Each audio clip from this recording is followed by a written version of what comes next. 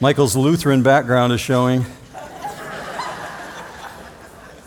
If you're not familiar with that song, that was written by Martin Luther in the 1500s, which explains the hard English. Also, you sang a earlier song in which it talked about Ebenezer. It's not talking about Ebenezer Scrooge, by the way. It's the Hebrew word Ebenezer, and it's the concept of raising up a monument or a pile of stones. So when he says, here I raise my Ebenezer, it's talking about putting up a pile of stones as a marker to say, this is a stake in my life. Well, we're going to go into Exodus this morning, and I would tell you that there is so much going on theologically. We need to get right to it. It's a terribly embarrassing passage in Scripture. Exodus chapter 32, if you're not there yet, that's where we're going to be going. The capacity for humans to totally ignore God just kind of drips off the pages here. Before we pray, I want to step into that with prayer with you, but I want to give you an anchor verse first. It comes from 1 Corinthians 10:11. This is what it says. These things happened to them as an example, and they were written for our instruction, upon whom the end of the ages have come. Let's pray. Father, I do thank you for every single soul who occupies a seat in this auditorium or is streaming the broadcast right now. I know every single soul is precious to you. And I pray specifically, God, that you would put your blessing on these individuals who have taken the time to examine your word today, to know who we are before you and who you are to us, and how we should respond to that. So I pray that you would guide us now in Jesus' matchless name, and all God's people said, Amen. Up on Mount Sinai, Moses has been invited to join 70 elders to have a feast before God. And so they do, and they see some things that are described in this very verse I'm going to put up on the screen for you. It says in Exodus 24, verse 9, Then Moses went up with Aaron, Nadab, and Abihu, and 70 of the elders of Israel, and they saw the God of Israel, and under his feet there appeared to be a pavement of sapphire as clear as the sky itself. I would love to go into that with you, but I can't right now. Verse 11, Yet he did not stretch out his hand against the nobles of the sons of Israel, and they saw God, and they ate and they drank. And then Moses and Joshua remain behind.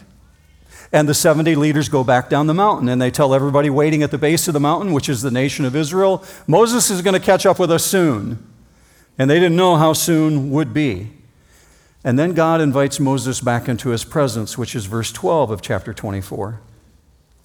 Now the Lord said to Moses, Come up to me on the mountain and remain there, and I will give you the stone tablets with the law and the commandment which I have written for their instruction. So Moses arose with Joshua his servant, and Moses went up to the mountain of God.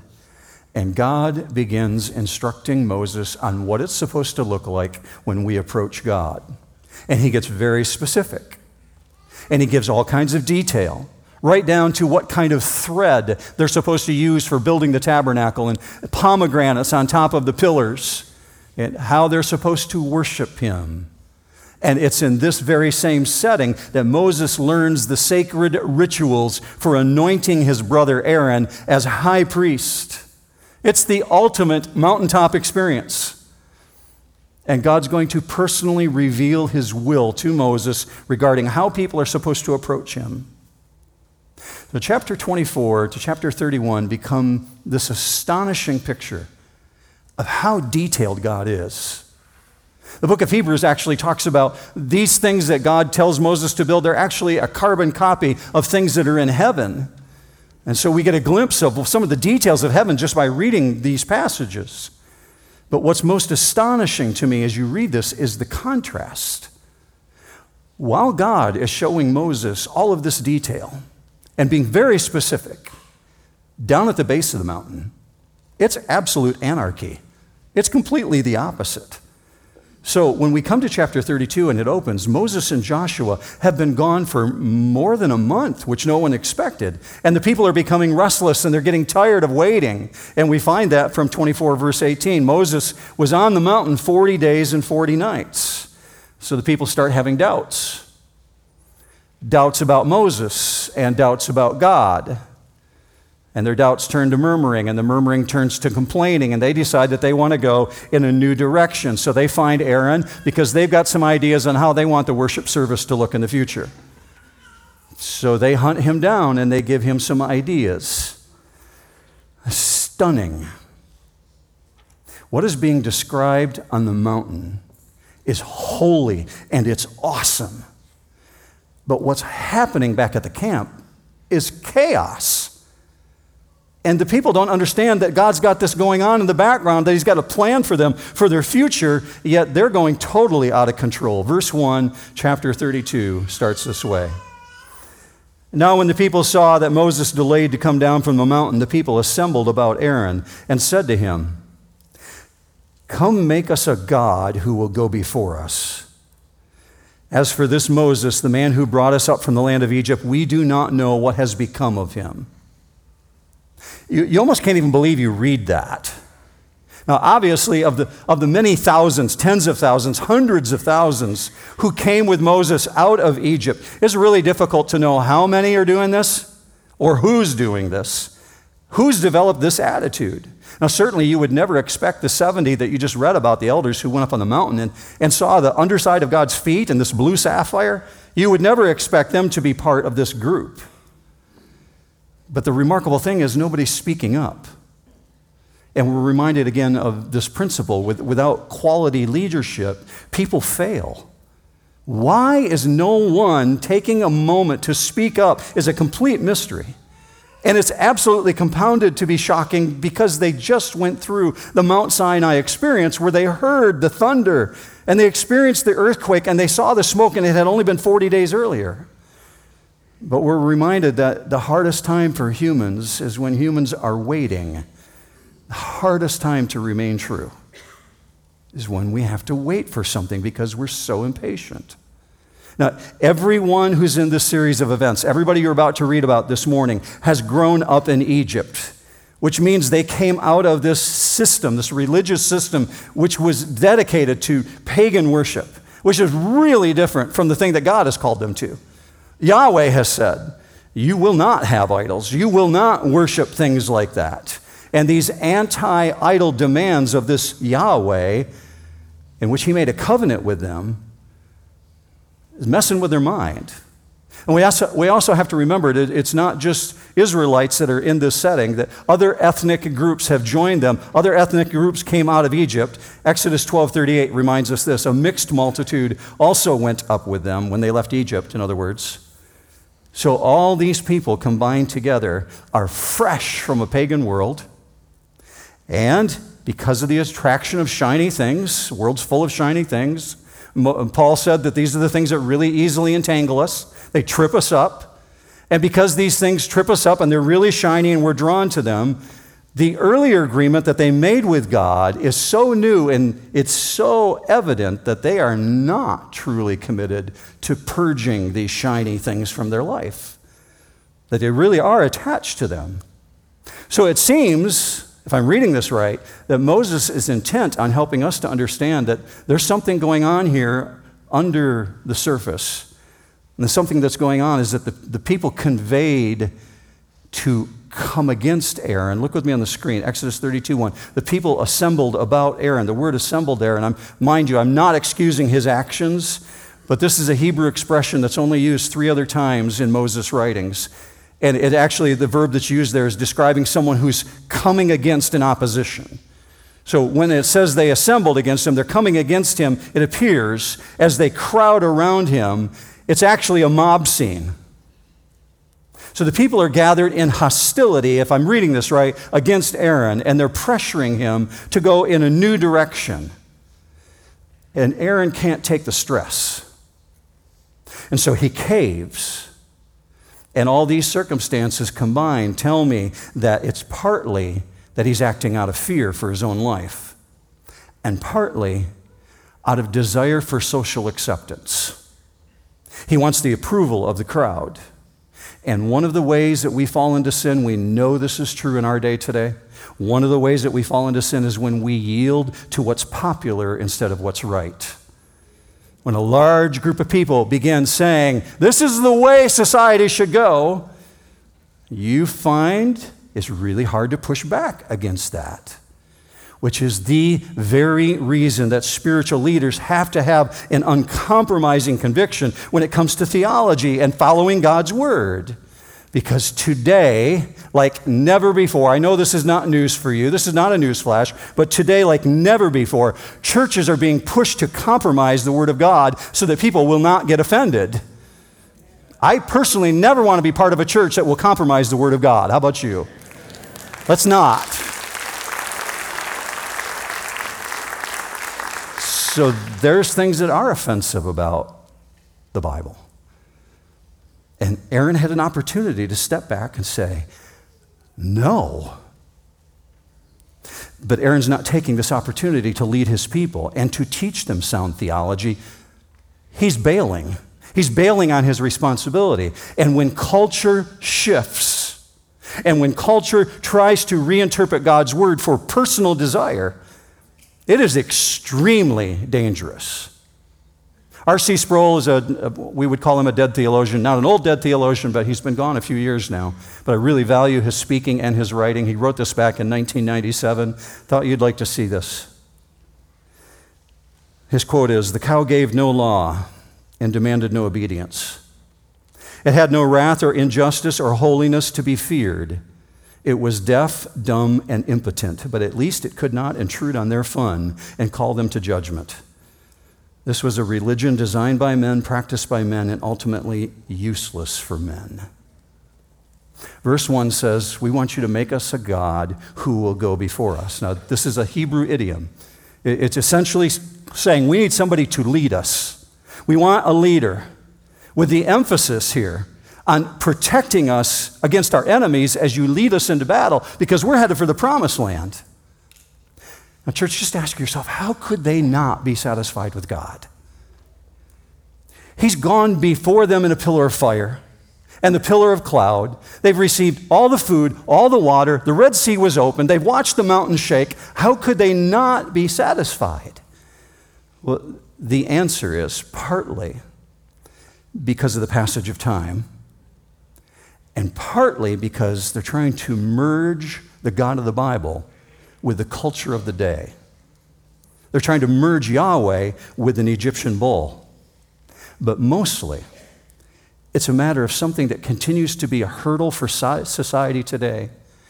They're failing to see that our physical world is actually controlled by the spiritual world. And that's why God demanded that they believe in him without any graven images. That's why the very first commands say, you will not make any images of me. You will believe in me. There's a spiritual world that you can't see around you that controls the physical world. But we recognize as humans, it is so much easier to believe in something that can actually be seen. So in context, this is really indicating there's a really deep dissatisfaction with God. And in the absence of Moses, Israel feels that they're not being protected. And they want protection to get to the promised land. They want something that will lead them, something visible. And Egypt had its cobras. And Rome one day is going to have its eagles. And all the other nations have gods they bow down to. So we need something. Verse 2, Aaron said to them, "Tear off the gold rings which are in the ears of your wives, your sons, and your daughters, and bring them to me." Then all the people tore off the gold rings which were in their ears and brought them to Aaron. He took this from their hand and fashioned it with a graving tool and made it into a molten calf. And they said, and you almost can't believe you're reading this, "This is your God, O Israel, who brought you up from the land of Egypt." Now, Aaron responds by making the only kind of God, small g, that he knew. And he makes it in the shape of a bull, a calf, an Egyptian-style calf. I told you when we were working through the book of Exodus in the early chapters that Hathor was regarded as the god of Egypt who was in the form of a cow with a cow's head. And then Isis, she had the horns of a cow. So there's multiple images of cows in their worship of gods, small g. But the pinnacle of the gods of worship at that time was Apis. And that one was a symbol of a bull who was so powerful it demonstrated all kinds of power and virility. Now, these former slaves have no wealth whatsoever. So this gold that they're using here, it's obviously part of the plunder that they brought out of Egypt. When they received all the goods and all the booty, if you will, from that nation. And Aaron takes it, melts it down, and makes it into a molten calf. Umberto Cassuto is a really brilliant scholar who wrote a lot about the Old Testament, not a believer in Jesus Christ. Unfortunately, he died without ever professing Christ. But he wrote this in 1967 because he was an expert on these things. He said this: first, they would make a wooden model and then overlay it with a plating of precious metal in order to sculpture the finest details on the gold plating, such as the eyes, the hair, and the like. Artistic work required a sharp and delicate instrument, namely a graving tool, which is exactly what you see Aaron doing in that passage, making it exquisitely detailed. So this new young bull is the symbol of virility and power among them, and upon the completion of it, they have the audacity to say, "This is your God. This is the one that led you out of Egypt." Chapter 32, "This is your God, O Israel." And it's as if now, finally, God can be properly worshiped. Finally, we've got something that we can see, we can lay our eyes on. Now we're like all the other nations. We've got something that's going to go before us. We have a proper God. We have improved on God. That's the mindset between the syncretism that's going on here. So verse 5, "Now when Aaron saw this, he built an altar before it. And Aaron made a proclamation and said, 'Tomorrow shall be a feast to the Lord.'" And notice it's all capitalized there. That means he's using the word Yahweh there. "Tomorrow shall be a feast to Yahweh." So the next day they rose early and offered burnt offerings and brought peace offerings, and the people sat down to eat and drink and rose up to play, which is an utter and total violation of the first commandment and the second commandment. And which says, God says, "I'm the Lord your God. You'll have no other gods before me. And by the way, don't make any graven images of me." Now, typically, an altar was made out of stone, out of earth stone, field stone, and it was out of clay, dirt that was put together. And then Aaron does that, and he builds this feast as a celebration of Yahweh with this altar that's built in front of this golden calf. And the syncretism is that they're trying to meld God together with this symbol, this golden idol. And I'm wondering to myself as I'm working through this over the last few weeks, how confused are the children of this nation at this point? How confused are the teenagers? They just heard their parents 40 days earlier say, "We're going to obey you no matter what you call us to do. We've heard you and we obey." And 40 days later, they're doing this, and this isn't the worst. Look with me again. Verse 6, "The people sat down to eat and drink and rose up to play." And to play is captured in a Hebrew verb. It's talking about sexual orgies, sexual sport. It's the exact same phrase that's used in the story of Joseph in the book of Genesis when Joseph is accused of rape. And Potiphar's wife says, "My husband brought this Hebrew slave into our house to make sport of me." The exact same phrase, sport, is used here. Sexual deviance. There's crude and obscene and X-rated behavior going on here, and we need to be reminded in this day and age that untruth, false truth, gives license to immorality. It's exactly what you see going on here. They're no longer even worshiping their false god at this point. This false god that set them free, now they're partying like it's 2023. I didn't intend for that to rhyme, but it did. They think they've been set free. Now they can do whatever they want. Now they're deciding, we're going to party. So Aaron not only shapes this bull, but apparently he did such a really good job to the degree that the people say, "This is our God. This is the one that actually led us out of Egypt. This is the one that brought us on the Exodus." And they have now successfully linked the attributes of the God of creation with this God, small g, made into the form of a golden bull. And Yahweh is now made into a graven image. So that triggers something in verse 7. Then the Lord spoke to Moses, "Go down at once, for your people, whom you have brought up from the land of Egypt, have corrupted themselves. They have quickly turned aside from the way which I commanded them. They have made for themselves a molten calf and have worshipped it and sacrificed to it and said, 'This is your God, O Israel, who brought you up from the land of Egypt.' The Lord said to Moses, 'I have seen this people, and behold, they are an obstinate people. Now let me alone, that my anger may burn against them, and that I may destroy them, and I will make of you a great nation.'" If you've ever wondered if God is aware of what we're doing on planet Earth, there it is. Remember chapter 32. Is God omniscient? If you think that God is omniscient, say amen.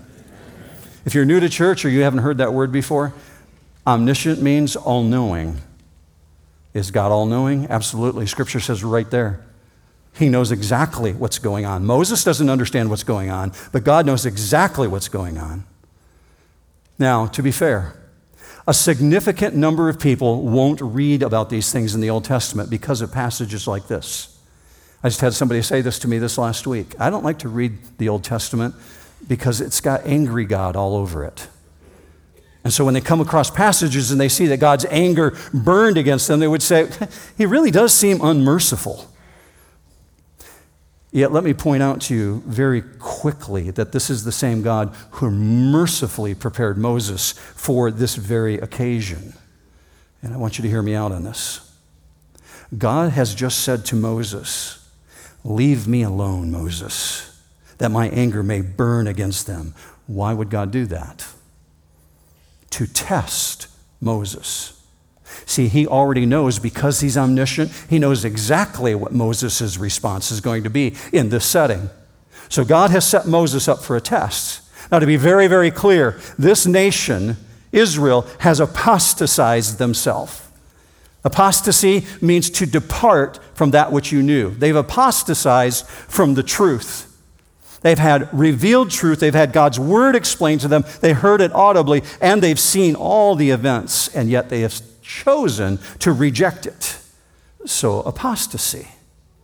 What they really want is a God who will let them have what they want, to let them live as they want to live. So they're really still very Egyptian at heart. And we get it. Old habits are hard to break, right, church? They are. So because old habits are hard to break in times of stress, people often go backwards, often go back to what's familiar. And it is so easy to revert to the things that we're familiar with, especially the things that we grew up with. They're comfortable. Well, these people do exactly that. They're so wedded to the culture that they came out of, they're justifying in their minds a false religion. Even though that false religion was proven to be false, when they watched the 10 plagues unleashed on Egypt, they understood that none of those gods of Egypt could protect Egypt. They understood who the real, true, living God is, but they want what they want when they want it. So God has said in verse 10, "Now leave me alone, Moses." He's challenging Moses, because you would think this through and say, Moses has no power to stop God. He could squish them in a second. He doesn't have to ask for Moses' permission here. Moses can't stop God from doing anything. So what you find here is God is actually inviting Moses to intercede. Therefore, he's testing Moses, because God has just announced his intention and allowed Moses to respond to that intention. So he's inviting intercession. Because if God did the things that he's threatened here, he'd be replacing the original promise that he made to Abraham. What did he tell Abraham? "I'm going to make you into a great nation." We can't make him into a great nation if you're going to wipe these people out. So he's testing Moses' commitment to the plan to make Abraham into a great nation. Keep going with me. Also remember, Moses doesn't know what's going on down below. He just knows parts of it. Verse 11. Then Moses entreated the Lord his God and said, "O Lord, why does your anger burn against your people, whom you have brought out from the land of Egypt with great power and with a mighty hand?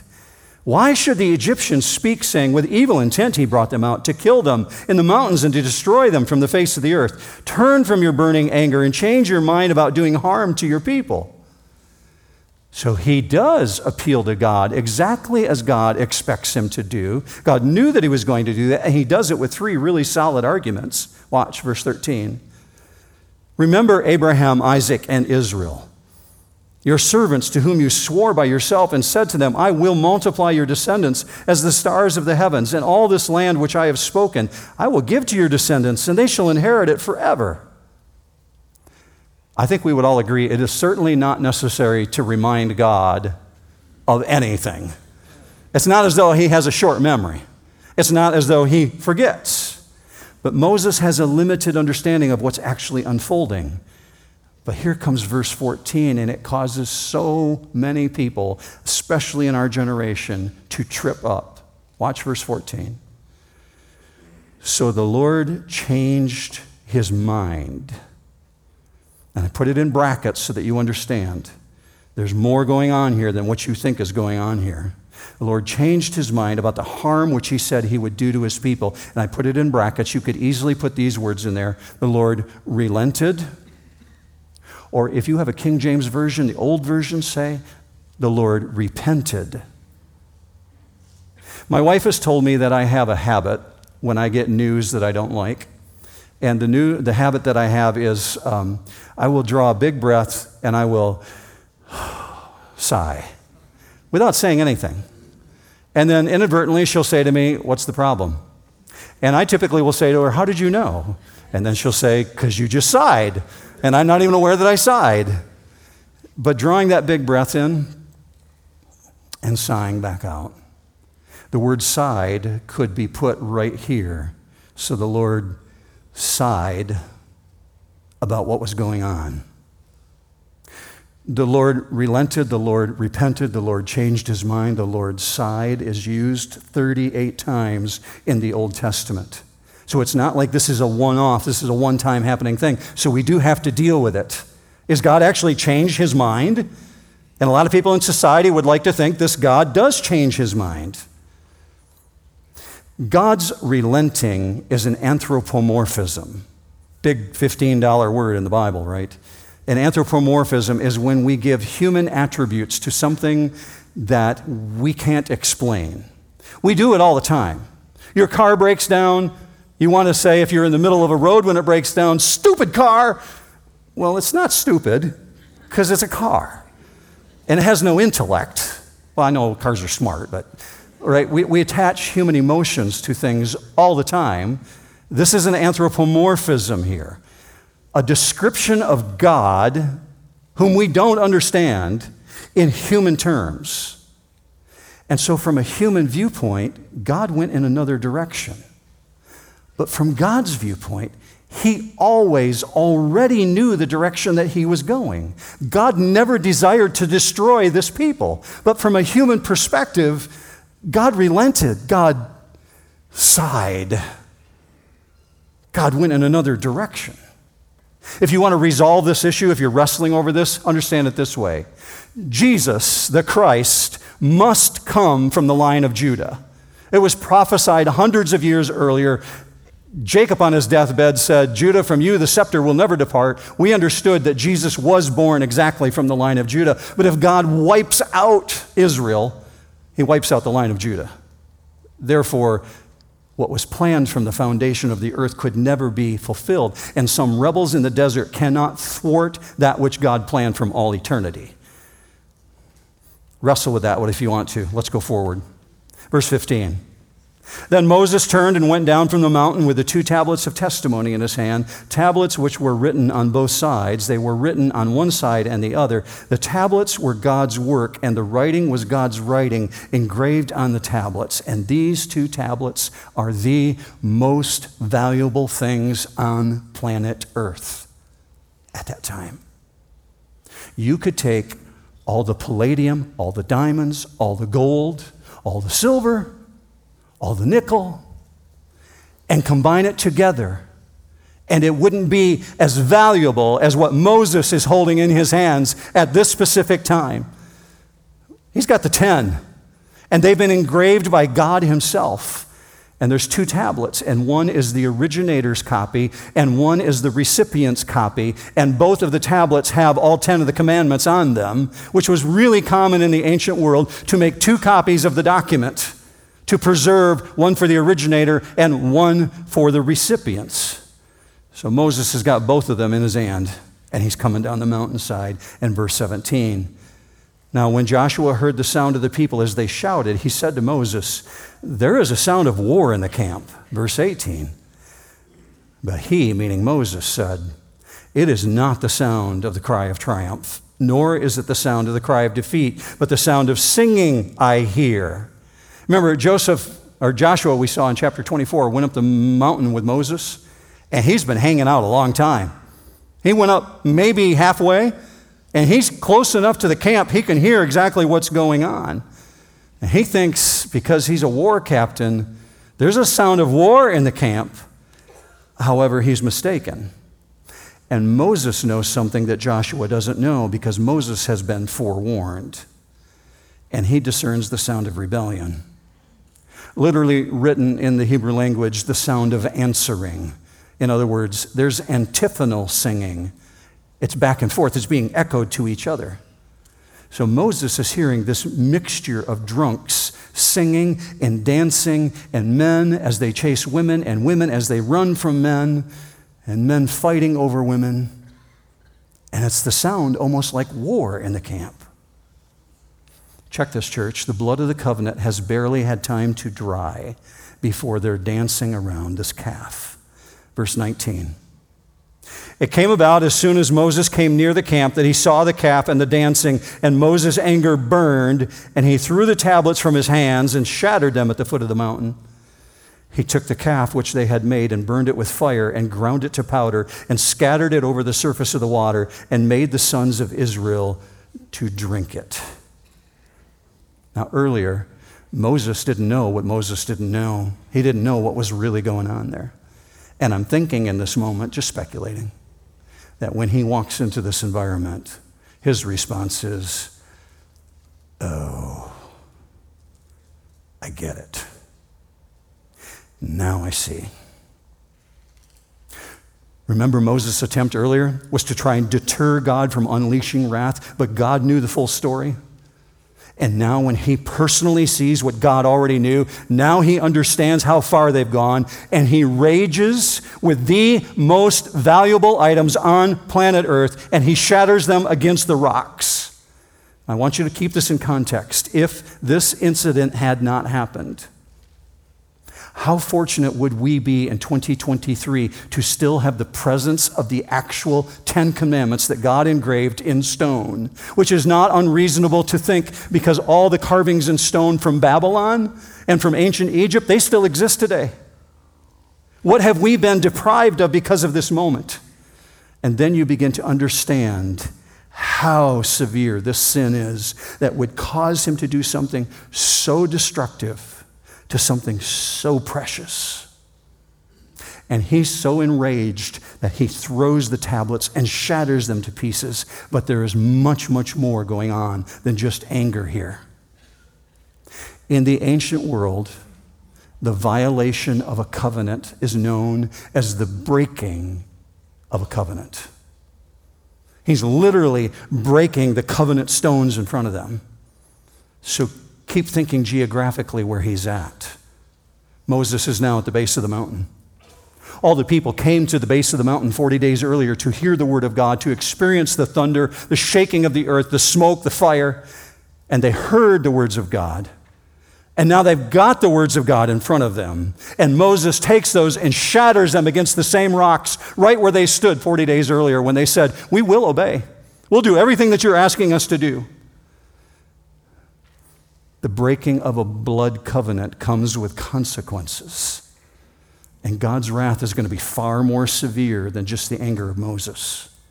So the next thing Moses does is he does everything that he can to try and destroy the golden bull immediately and permanently. And because this idol is made likely over a wooden form, it can be burned. So he orders it to be burned with fire. And the result is it's got a bunch of coals on the ground, and he takes the coals and they smash them into a powder. They throw the powder out over the water surface, and he makes sure that eventually all of Israel goes to that water source to drink, and it will go through their bodies, and not to be terribly graphic, but when it comes out the other side, it will be defiled and completely ruined and permanently unusable. So we come into verse 21. Then Moses said to Aaron, "What did this people do to you, that you have brought such great sin upon them?" Aaron said, "Do not let the anger of my Lord burn. You know the people yourself. They are prone to evil. For they said to me, 'Make a god for us who will go before us. For this man, the man who brought us up from the land of Egypt, we do not know what has become of him.' I said to them, 'Whoever has any gold, let them tear it off.' So they gave it to me, and I threw it in the fire, and out came this calf." Of all the stupid excuses that have ever been used on planet Earth, that. Who would believe that? But back up to the opening statement. Aaron, what did they do to you? And he's opening up the possibility that there's some kind of pressure that came against Aaron. And he's really quick thinking. Apparently, Aaron knows that he's guilty of sin. So his response is absolutely despicable. "Well, you know these people, Moses." And they said, "What happened to Moses?" And I said, "I don't know." And next thing I know, out comes this calf. But the issue that Moses is pushing on is his leadership. It's a leadership issue in verse 21. He says, "You led them, Aaron. You brought them to this place."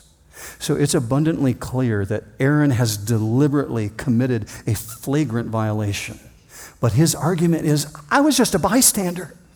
I didn't have anything to do with this," which is embarrassing and ludicrous and sad.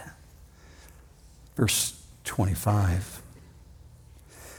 Now when Moses saw that the people were out of control, remember who's writing this. Moses writes this years later about this event that he's going through.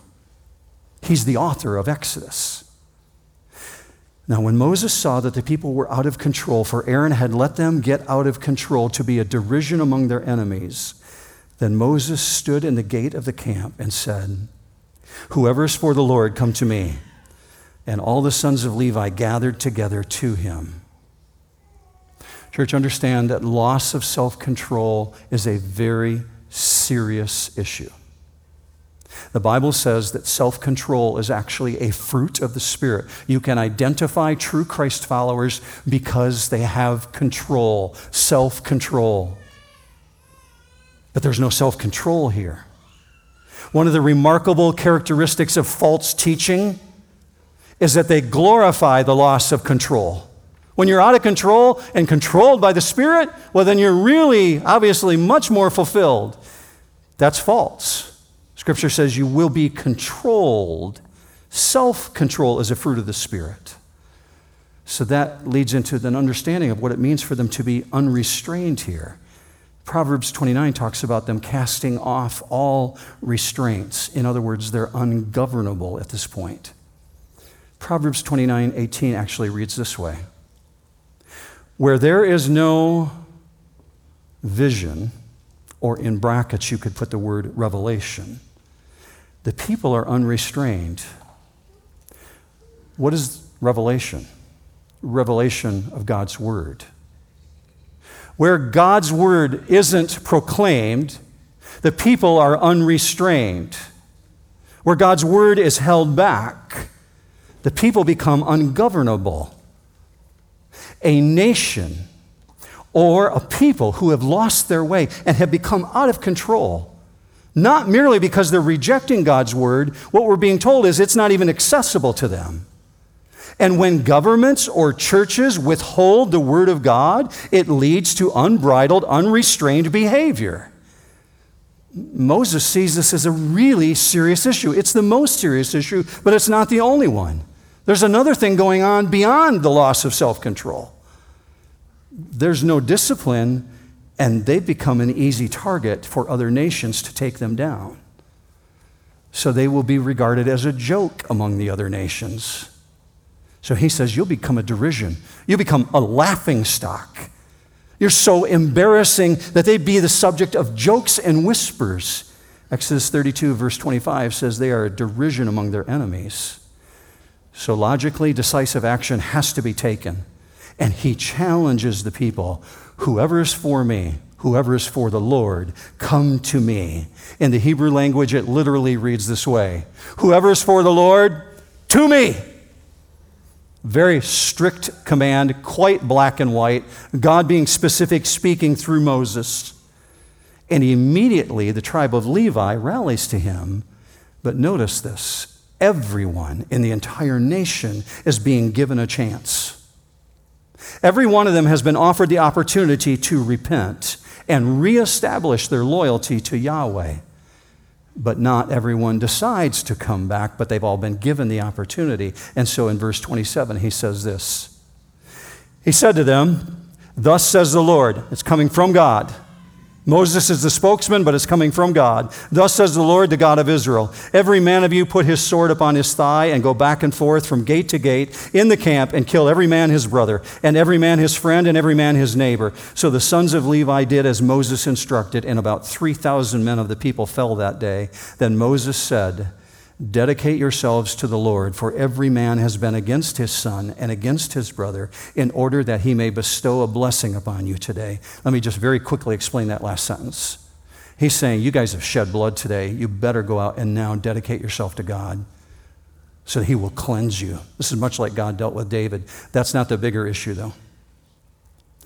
In our Western democracy, the idea of taking life, especially of people who have abandoned God, is impossible to mentally justify because we are influenced by the New Testament.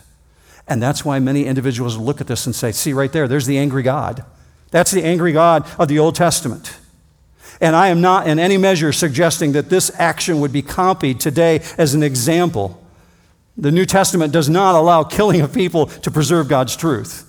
Rather, what you need to do when you look at this is keep it in the context of time of what's going on. In the context of time, there is a crisis here, and this is a watershed moment for this reason. Understand that these people have been entrusted with the Word of God at a formative moment in history, and they have made a decision about God. They've been assigned as guardians of the truth. The record of God's activities haven't even been fully recorded yet, and Satan yet has already moved among them to bring derision and destroy the work of God among these people. And that corruption, God is saying, has to be removed. So God is making it clear to Moses, I cannot allow this to continue. They will influence others away from the truth, and others will lose out on eternal life because of them. So God's saying, I have a zero tolerance policy for this kind of behavior. Now, as you can imagine, I read volumes and volumes of works by other individuals, and over the last weeks, I kind of lost track of who actually wrote what's said here, so I've just listed it as unknown, but I thought it was a really valuable insight. Let me share this quote with you. God revealed that a fight was underway over saving truth. If the idolaters were allowed to continue, many people in ancient Israel would turn from saving truth, from the promise of eternal life with God to destruction in hell. And since Israel was the repository of God's saving truth at this time, allowing the idolatry to continue affected countless future generations. So Moses has just clarified for the masses. This isn't my word. This comes directly from God. And then the Levites go back and forth throughout the camp, and they're systematically approaching every household, and they're trying to find out who is for God and who is against God. And apparently, the overwhelming majority of the millions say, we're with God. We repent. But 3,000 said, no way, we're out. We refuse to bow the knee to him anymore. We don't want his authority. And they fall in that day. Verse 30, this brings us to the end. On the next day, Moses said to the people, you yourselves have committed a great sin, and now I am going up to the Lord. Perhaps I can make an atonement for your sin. Then Moses returned to the Lord and said, alas, this people has committed a great sin, and they have made a god of gold for themselves. But now if you will forgive their sin, and if not, please blot me out from your book which you have written. Check this, church. Even though the people have repented and have said, I'm sorry, there still needs to be atonement. There still has to be a price paid. Atonement is still needed. The covenant has been broken, and intervention now is the only hope. So Moses attempts to ransom the people from judgment by offering a substitute. And he literally says to God, take me. I'm offering myself. I'll be the substitute. Take me so that they don't go. Moses is willing to die for his people. To put it more aggressively, he's willing to be damned if Israel can be saved. I wonder, could you do that? I have to ask myself when I read passages like that. I read that about Paul in the New Testament. Paul said, I would go to hell if I could save Israel. And the first time I came across that many years ago, I thought to myself, could I do that? Would I be willing to go to hell so that the population would be saved? Moses is saying, take me. And this is all the more remarkable when you consider that God had just said to him, I'll make a new nation out of you, Moses. Let's start over again. He's offered to have his name blotted out of the book of life, which reveals his identification with these people. And that tells you and I that he's starting to catch on. Moses has come a very, very long way from the burning bush incident. He understands that people need a substitute. Think about it, the burning bush, when he said, God, could you not just send somebody else? I don't want these people. God says, no, you're going to be the guy. And now he's at this point where he's saying, I'll go to hell if I could save them. And we find him speaking to God in a way that he has never previously prayed. As a matter of fact, if you're one of those students of the Bible that happens to attend New Hope, I'd love it if you could show me if this kind of event ever happened anyplace else in the Bible. What we're seeing is intercession in which an individual recognizes, I'll offer myself as a substitute for someone else. I can't find it anywhere else before this moment in the Bible.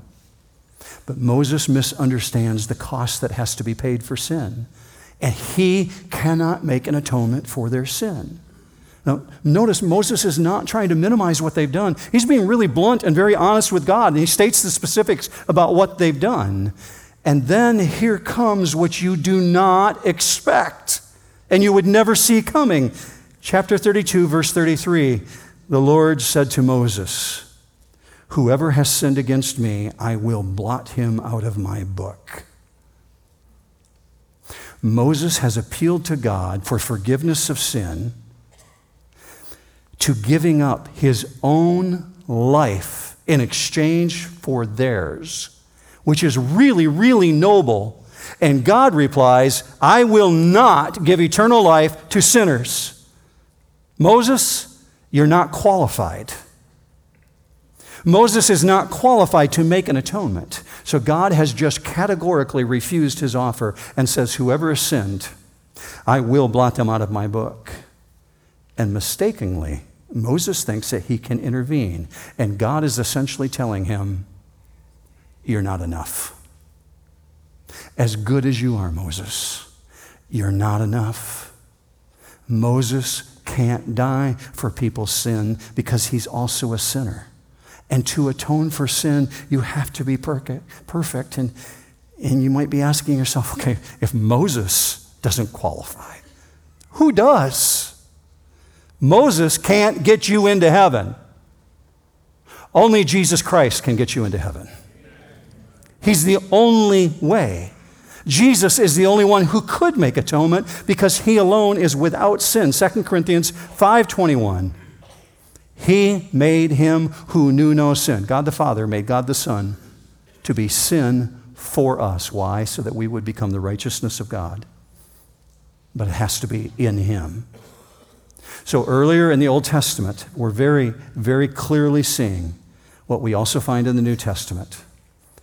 Eternal life is not automatic.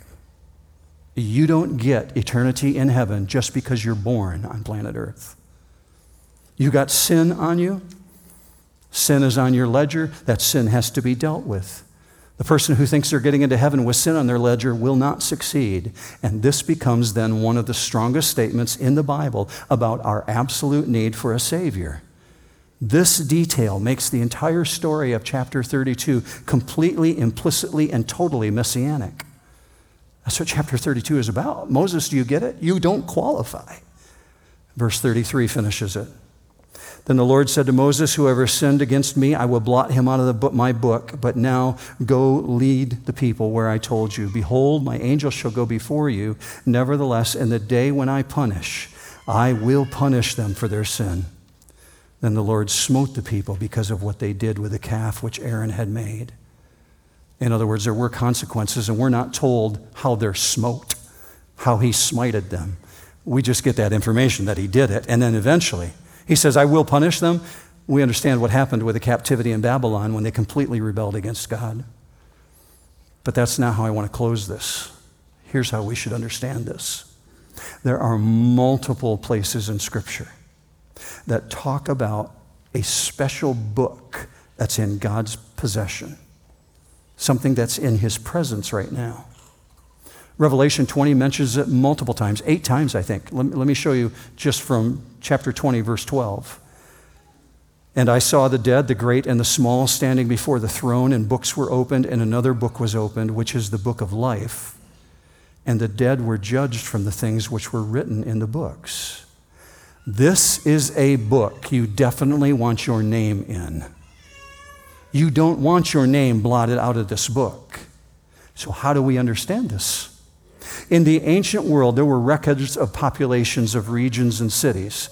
Typically, the registration book was kept outside the city, sometimes within a chamber. And within that was a record of the individuals who lived within that city. If you think of a phone directory, if you're younger than 30, there used to be a thing called the Yellow Pages. And along with the Yellow Pages, advertising businesses, there were the White Pages. And the White Pages had the listing of all the people who lived in the region. And think of your contact list in your phone. It's kind of like that. And it was a record of the people who were living in this region. And when someone was born or someone moved into the city, they would add their name to the book. When someone died, their name was removed. In other words, the dead were blotted out of the book. So if we're understanding this in context, the book that held the names of the living is called the book of life. And only the names of the living are found in it. And because the common understanding was so rampant, Paul didn't even need to explain it when he used it. Look with me on the screen, Philippians 4:3, my fellow workers whose names are in the book of life. With this book of life as a record of those who are going into eternal life, as opposed to those who reject God. If your name is in the book at judgment, you will live forever in heaven. Your name is in the book if you are in Jesus Christ. Jesus is the only one who can get you into that book. If your name is not in the book, you will be cast into hell. Your name has not been listed among the living. You cannot live within heaven's gates. So logically, a person hearing that would say, how do I get into that book? It is through Jesus Christ alone that eternal life is obtained. And that's why Jesus would say in John 14:6, I am the way, I am the truth, and I am the life. No one comes to the Father but through me. And because God is not willing that any would perish, but that all would come to repentance, everybody has an opportunity to respond. Everybody can respond, but most are like the 3,000, and they reject, and they put off, and they forfeit the potential. And eventually the name has to be blotted out. So we're left with a choice this morning. You can either have your sin blotted out, or you can have your name blotted out. If your sin's blotted out by the work of Jesus Christ, you're into heaven. If your name is blotted out, you're going to hell.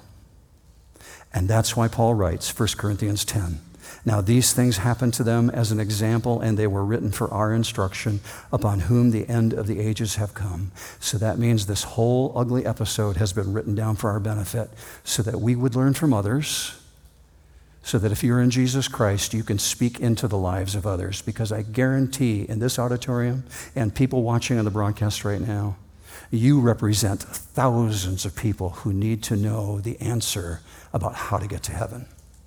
I'm going to pray right now that God would use you this week that way. Let's pray together. Father, I pray that you would use every single one of us to be great representatives of your kingdom, and that we would not be ashamed to proclaim the gospel of Jesus Christ, but that we would speak boldly that you are the way, you are the truth, and you are the life. And I do pray that you would put your blessing upon us for having been here this morning. Use this now effectively in our lives. And God, I pray specifically for any individual who might be here today that doesn't know you yet, that you would use this moment to bring them into the kingdom. Show them, Father, that they can be forgiven and have new life in Jesus. I pray for this in the matchless name of our King, and all God's people said, amen. If we haven't met yet, I'll be down in the front, or if you'd like to talk about the things you heard this morning, come and see me. Otherwise, have a great week, New Hope.